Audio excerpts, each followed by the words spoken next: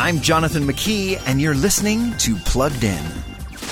In the new TV-14 Netflix series Tekken Bloodline, a young man raised with a conviction that his martial arts skills should always be used for good changes his mind when his mother is killed. Now he seeks revenge on her attacker.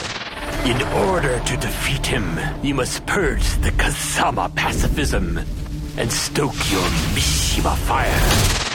Much like the popular series of video games, the show's 6-episode run is loaded with punches and kicks, bloodying and bruising the countless fighters, including a few who hold demonic superpowers.